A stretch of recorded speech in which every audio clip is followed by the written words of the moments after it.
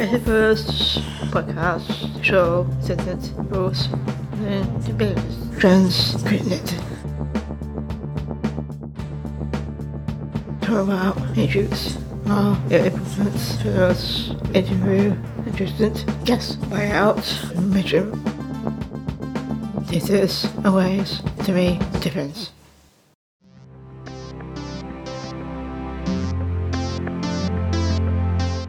Hello and welcome to the People First podcast.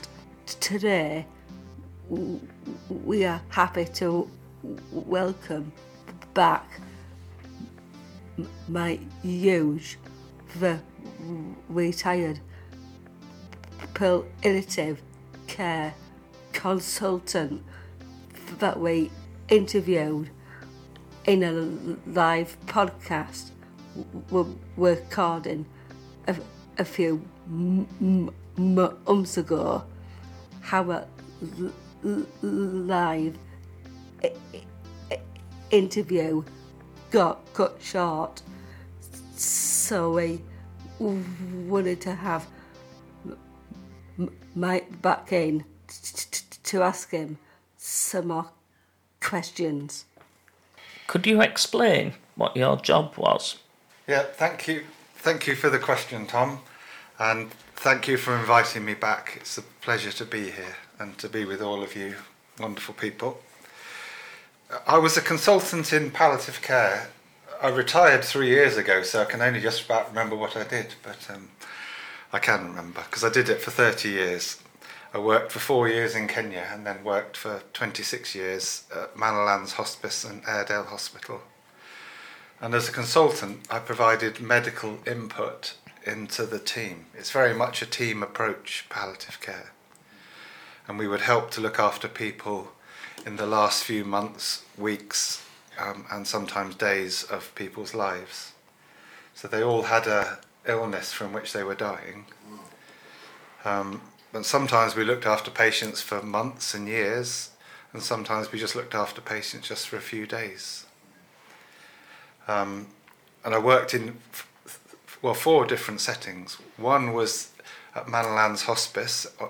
We had an inpatient unit, so patients came in and stayed at the hospice. And then we had a community team, so we helped support patients at home and their families. We had a day therapy team, so people used to come in for the day. And then I also partly worked in the hospital team, so there was a hospital palliative care team. So we provided support to people in the hospital as well. So all the settings where you might find patients. How can we make sure that people with learning disabilities are involved in talks about their end-of-life care? Thank you, Jane. That's a good question.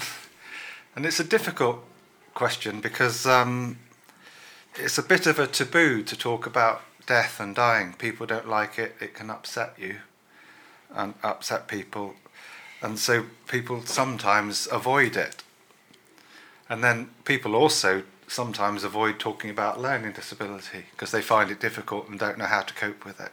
So there's 2 issues that can make it difficult. But it can be, those difficulties can be overcome. And the main thing is trying to talk openly and honestly with patients, families, and in a language that everyone can understand. Not everybody wants to talk about death and dying, so the first thing is finding out whether the patient wants to. What books would you recommend to help a person with disabilities to understand dying? Yep, thank you, Daniel. Another good question. There are many books out there. There's a whole legion of easy read booklets on understanding cancer, understanding motor neuron disease, and then understanding death and dying, what happens when you die. Locally, at the conference we had the librarian from Linfield Mount come, and they have a whole series of all those books, and many more which they're willing to loan out. There's some very useful websites. The main one is called the Network of Palliative Care for People with Learning Disability, PCPLD. And they have a list of books and resources which they provide a link to on their page. So it's a very good website. The other way is just, if you want an issue you want to just learn about, is to discuss it with your GP, with your district nurse, with your learning disability team, and they should have access to the booklets and would be able to bring it to people. Are there concerns that family and caregivers should be aware of when planning for end-of-life care with people with learning disabilities? Yeah, there are things that families and caregivers should know about. Obviously, one of the key things is the support that's available for them and for the patient. So you have the learning disability teams which can provide support. We have the palliative care team, either community or hospital, that can also provide support, as well as your GP and district nurses. Families and caregivers are just ordinary people, and they can find it difficult to talk about death and dying or face the truth that something serious is happening. And they often have concerns about then talking about it with their family or clients with a learning disability. So addressing those concerns are important and helping them to have the courage to be open and honest. If it's appropriate, it's not always the right thing to talk about death and dying, but it's usually the right thing. So it's getting support, it's talking openly and honestly. A lot of the concerns families and caregivers have is, how do I support my client, my relative at home, if that's where they want to be? Because most people want to die at home rather than be in hospital or anywhere else. So we can let the families and carers know what support they can have to address those concerns about how to keep people at home. How important is it that healthcare workers are trained to support people with learning disabilities? Thank you, Jane. That's another good question. I think it's very important. Most healthcare workers, they do meet people with learning disability, but not that often. So don't often feel they have the confidence to communicate and provide the right service for people with learning disabilities. So they need training to build up that confidence. And it's training in ways of communicating with people. Not everybody's verbal, so you might have to use easy read booklets, you might have to use sign language, you might have to bring in someone to help you with the communication. And then there's something called making appropriate adjustments for people with learning disability. So if you go to your GP and you've got a 5-minute appointment, if you've got a learning disability, you're likely to need more time than that to allow time for good communication. So people need to make that adjustment in their timetable. I always remember one patient who was absolutely terrified of going for a scan, a CT scan. And the CT scanning department at Airedale were brilliant. They let them come in and have a look round one day to get used to the place, and gradually built up their confidence until they came back about a week later and had the scan. But that's the sort of adjustment that healthcare professionals need to make. But it's also healthcare professionals, like the general public, can make assumptions about people with learning disability that they won't understand, that they don't want to know, that you don't have to tell them things. All those assumptions are wrong. So it's trying to train people to think people with learning disability are just like everybody else. We have people want to know what's happening to them. And if they want to know, you should give them a chance to know. So we try and give people the skills to do that. What strategies are that to help people with learning disabilities cope with grief and loss? Okay, thank you, Daniel. Another important question. Grief and loss is something that happens to everybody at some point in their life. And in one sense, a person with a learning disability is just like anybody else. The main thing is to talk openly, if possible, about the person that's died, acknowledging how you're feeling, whether it be sad, angry, cross, or numb. Some people just can't feel anything. But obviously, sometimes for people with learning disabilities, communication can be difficult. So it's helping people to express those feelings in a way that's not always verbal. So talking is the main strategy. Again, often when people have died and the relatives are there, then friends sometimes avoid seeing them because they don't know what to say. But the important thing is just to say something and let the person who's been bereaved, give them the chance to talk about things if they want to. And most people can cope just with talking, but some people need extra help. So you might need a social worker to come and talk to you about it. You might need the learning disability nurse. You might need a counsellor. There are specialist bereavement counsellors. And the other area is around grief and loss, and is sometimes like if you're living in a group home and one of your friends dies, you might not be close relative, but it still affects you, and it affects the staff in the home. And it's making sure that that's talked about and not just hidden away. Do you have any stories you can share from your time as a palliative care consultant? Yeah, there's many stories I could tell, but there was just one I was thinking of. We had a young woman. She was in her middle 20s, and she had a young daughter and a husband, but she was dying from cancer in the hospice. And one of the nurses was talking to her one day and found out that she loved Eddie Stobart lorries. So one of the things I feel proud of is I wrote an email to Eddie Stobart and said, is there any chance a lorry could come and visit our patient? And amazingly, they wrote back and said, yes, no, we'd be pleased to do that. So we had this great big lorry come up to the hospice, park outside, and the patient met the driver, got up into the van with her own daughter, and had some really wonderful photographs, and it created brilliant memories for the patient and family.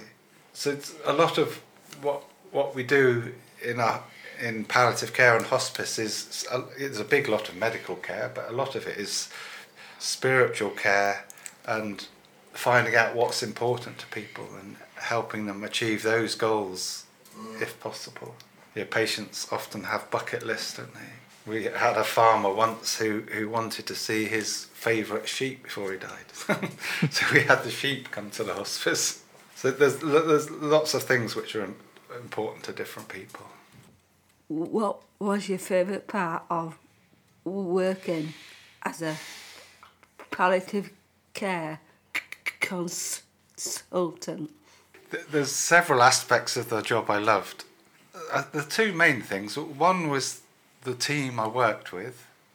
I worked with nurses, social workers, chaplains, cooks, cleaners, administrators, fundraisers, and it was really wonderful just being part of a team and working with so many different people.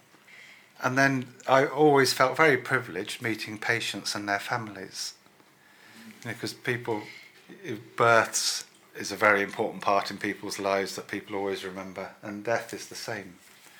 If we can help someone have a good death, it helps the family to live on and have a better life after the person has died. And I always felt privileged to share the stories with patients and with families. And you became quite close to people in a short period, really. And they talked about fears and hopes in a way that you don't have in normal conversation when you meet people in the pub. It was very intense at times, but I learnt a lot from my patients and families. What are your hopes for end-of-life care for people with learning disabilities moving forward? I think end-of-life care for people with learning disabilities has improved a lot.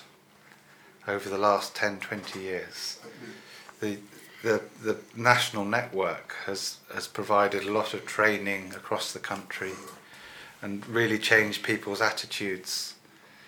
So training learning disability nurses about palliative care, training GPs, district nurses, palliative care nurses about how to care for people with learning disability. And I think people are much more open and honest, and people with learning disabilities are accessing care in a much better way than they used to. Because people with learning disabilities have always struggled to get access to GPs, to hospitals, to hospices. But I think that is improving. And obviously my hope for the future is that it will carry on improving and that it will just be accepted as normal.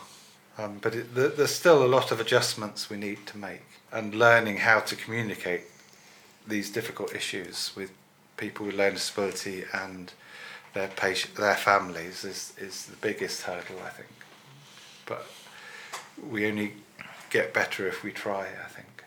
If people went to get other information about when we have take about her, could they get it? Yeah, so where could we get information about the sort of things we've been talking about?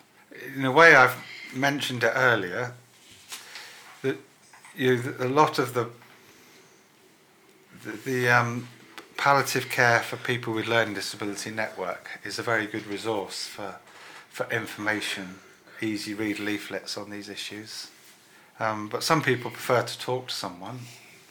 So there's the learning disability locally. There's a learning disability nurses in Keighley and Bradford that are always happy to talk about these issues. As I mentioned before, the Linfield Mount has a good library, easy read library, and it includes issues around serious illness and death and dying. And then a good source of information is just talking to your friends, your family, your GP, your learning disability nurse, and they can always point you in the right direction if there's specific issues you want to talk about. Thanks for and of out questions today. Thank for coming on the show again, Mike. We hope you have joined the sitting out studio and answering some other questions. We think the show how help out learners understand your role and planning of for their other. Is there anything else you would like to add before we sign off? Yeah, I'd like to thank you all for inviting me. It is such an important subject to discuss, and this is just the starting point, really. And you just need to carry on discussing and accessing support as and when you need it. And I think what you're doing here at People First is wonderful. So please carry on the good work.